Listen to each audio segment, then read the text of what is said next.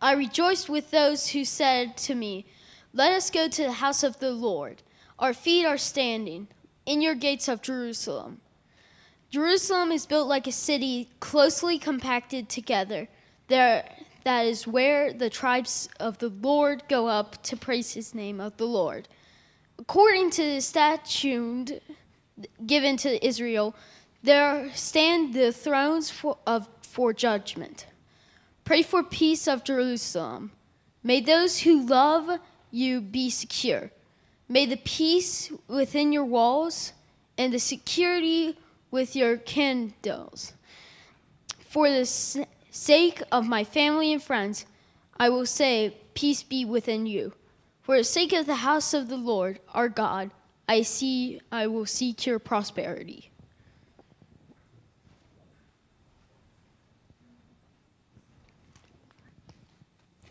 God promised a weary people that God would do a new thing with an old covenant. God would send a servant to rewrite the covenant and recreate in a new way. Here a reading from Isaiah 42. Here is my servant, whom I uphold, my chosen, in whom my soul delights. I have put my spirit upon him. He will bring forth justice to the nations. He will not cry or lift up his voice or make it heard in the street. A bruised reed he will not break, and a dimly burning wick he will not quench. He will faithfully bring forth justice. He will not grow faint or be crushed until he has established justice in the earth, and the coastlands wait for his teaching. Thus says God, the Lord, who created the heavens and stretched them out, who spread out the earth and what comes from it, who giveth breath to the people upon it, and the spirit to those who walk in it. I am the Lord. I have called you in righteousness. I have taken you by the hand and kept you. I have given you as a covenant to the people, a light to the nations, to open the eyes that are blind, to bring out the prisoners from the dungeons, from the prisons those who sit in darkness. I am the Lord. That is my name, my glory. I give to no other, nor my praise to idols. See, the former things have come to pass, and new things I now declare. Before they spring forth, I tell you of them. This is the word of the Lord. Thanks be to God.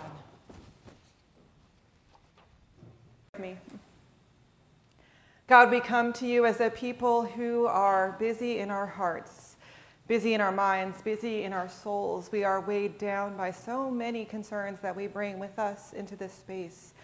And so we open up our hands and we let go of them and we give them to you. We ask that you fill us up, that you take that now empty space and bring light into it so that we may be light to the world.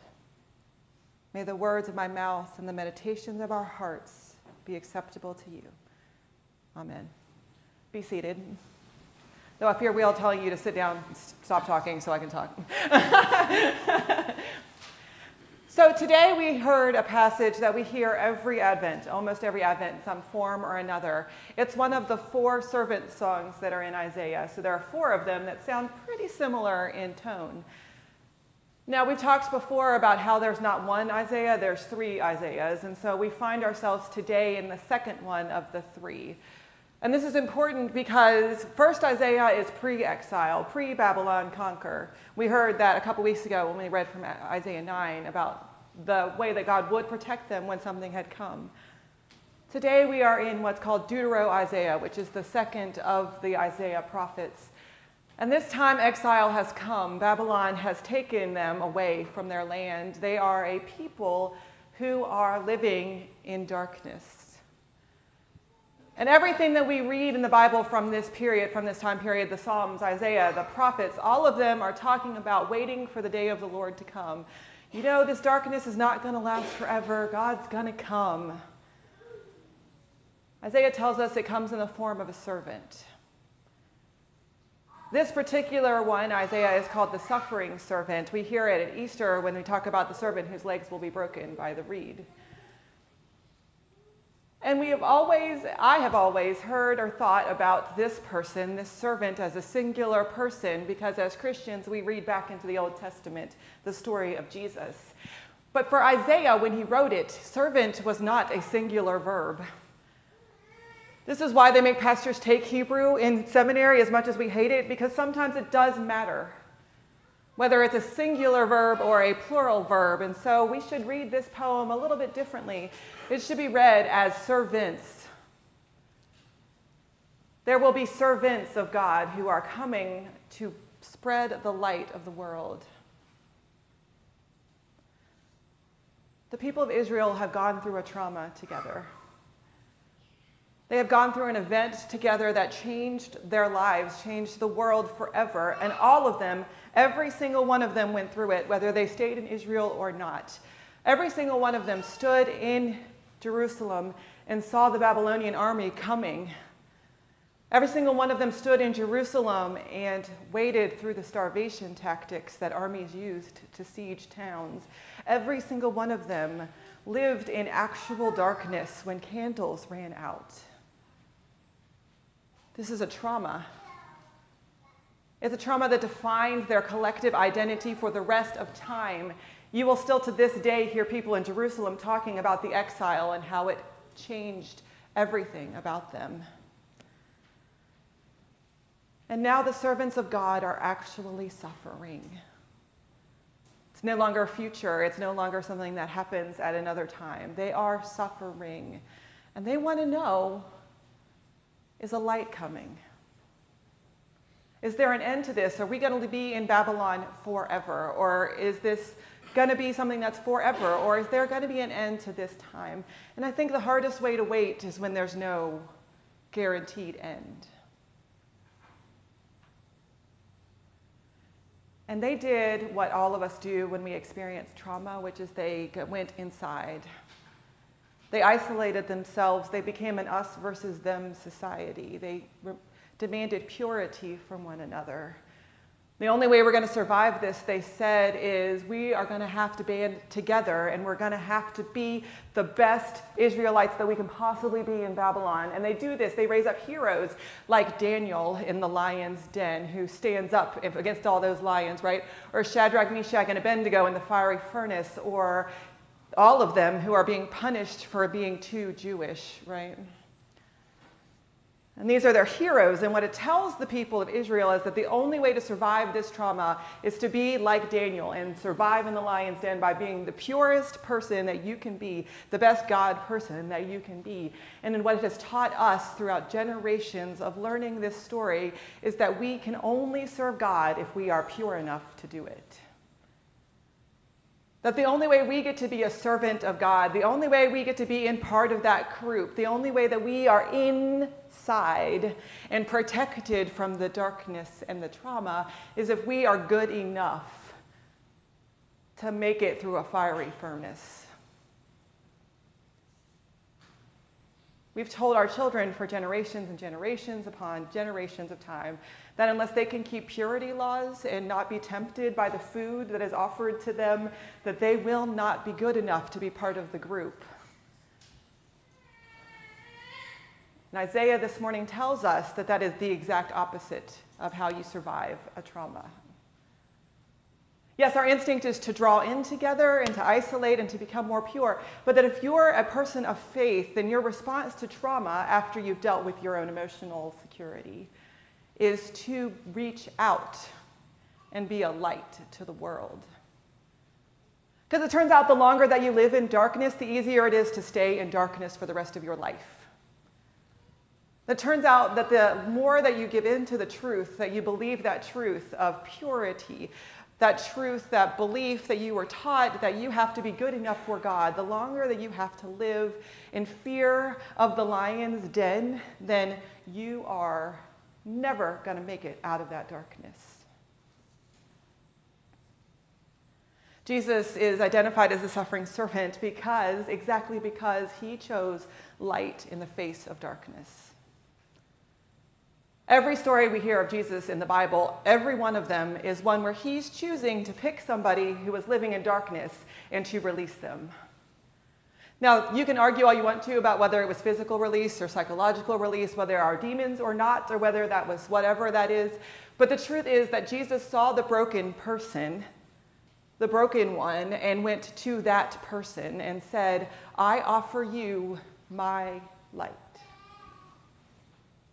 Jesus doesn't want the perfect people. Jesus has no desire to bring in the priests who are pure. Jesus in no way collects anyone who is holier than thou or feels like they are good enough for God. Jesus walks around and finds the broken people and brings them in and says, I got some light for you, my friend. We take for granted these miracles because we've heard them so many times. We take for granted the idea that Jesus drives out the demons, that Jesus heals our wounds, that Jesus gives sight to the blind. And we get too wrapped up in the argument about whether it's literal sight or figurative sight or theological sight or whatever. But the point is that the broken person is the person that Jesus uses to bless the world. And I'm telling you that if you are not offering your brokenness, then God cannot use you. God's got enough people who are perfect or pretend to be perfect. God's got enough people who can live in the lion's den or pretend to. God's got enough people who are holy. God needs you. God needs the servant who is broken. God needs the servant who is willing to step out of the darkness because they've been into it and they know the depths of it. The people who are the best servants are the ones who are willing to be vulnerable and to admit that they are not perfect. And I don't mean you have to go around telling everybody how screwed up you are. Like, you don't need to wear it on a sign. Right? And it's not a competition about who's the most screwed up among us, right? I mean, we're not going to go afterwards and like make a list of all the ways that we're messed up or broken or whatever. But the point is that if you are not being an authentic version of yourself, that if you are not acknowledging that you have been through darkness, God cannot give you God's light because you're too full of your own stuff. It's God's light that people see through us, and the only way for God's light to come into us is for us to admit that we need it in the first place. The great theologian Leonard Cohen has a song where he talks about God gives you cracks. God makes cracks in you because that's where the light comes through. That it's the cracks that people see the light through. And so we have a choice when chaos comes, when darkness comes into our lives, as it will. We have a choice to isolate ourselves, to go inward, to try to become more pure and more perfect, and to only be with the people that we are comfortable with. But that is the opposite of what God has called us to do, all of us, all the servants. And so when chaos is rampant, when we are weighed down by brokenness, when we are too scared of what is happening, even in the most dire of circumstances, we have the power to make a difference because we are willing to wait for God's light to fill us up. We know what God's dream for the world is. We know that God is asking for a new world where lions and lambs live together. We've heard that story, but it only happens when we are willing to suffer as Jesus did, by being broken and acknowledging that, and being comfortable waiting in our vulnerability for light to come. And then when it does, when God's light fills you up, when you have a story to tell, whether it's a story like Daniel in the lion's den or whether it's a simple story of a friend who came in the moment that you needed it, then it is our responsibility to be vulnerable enough to show the light to other people. Other people who may think we're weird or strange or crazy for what we believe.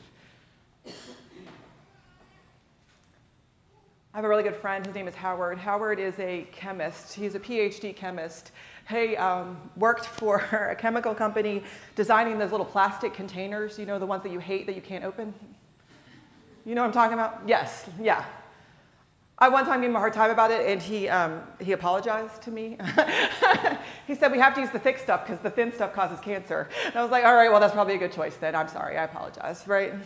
We text each other every year when TCU beats WVU because he went to TCU and he likes to rub it in my face, right? Howard, PhD chemist, was a 25-year atheist. He went to school, he lost his faith. He and his wife both were in there, and one night Howard had a dream. PhD chemist, right? He had a dream. Jesus shows up to him in the dream and starts talking to him. He wakes up. He says, to his wife, I heard this story. Jesus came to me in a dream. It was the craziest thing. I couldn't believe it. And his wife turned to him and said, "No way, I had the same dream." No way, I had the same dream, right? Right? Howard tells me this story 5 years later because Howard has joined my youth group. Because he says, "I don't know anything about faith, so I'm going to join the youth group and we're going to hang out with you. I'm going to be your adult advisor." But he was very much a youth advisor, right? He tells me this story, and my first thought, Elizabeth, who grew up in the faith, in church, Presbyterian, where we don't believe in those kinds of things, was like, "What?" So I talked to his wife, and his wife said, "Oh, yeah. Every time we tell this story, people think we're crazy. But it's my story and my light. And I don't care what people think, because Jesus gave it to me to share with the world. And every once in a while, when my faith is a little low, it's Howard's light that keeps me going. Because he was vulnerable enough to share God's appearance and light in his life, and the way that he was broken, and God used that brokenness to fill him up so he could share it with the world. Howard, who was vulnerable enough to come to youth group and ask more questions than the kids did, and to use that brokenness to show them that it was okay to have questions, and not every adult has it together, or any adult really. It's those moments when we can be vulnerable about our experiences of God, our truth of God, our service to God, that we spread the light and bring truth to the world. And I invite you to share your story, whatever it is, even if people think you're crazy. It's the only way the world is going to turn. Amen.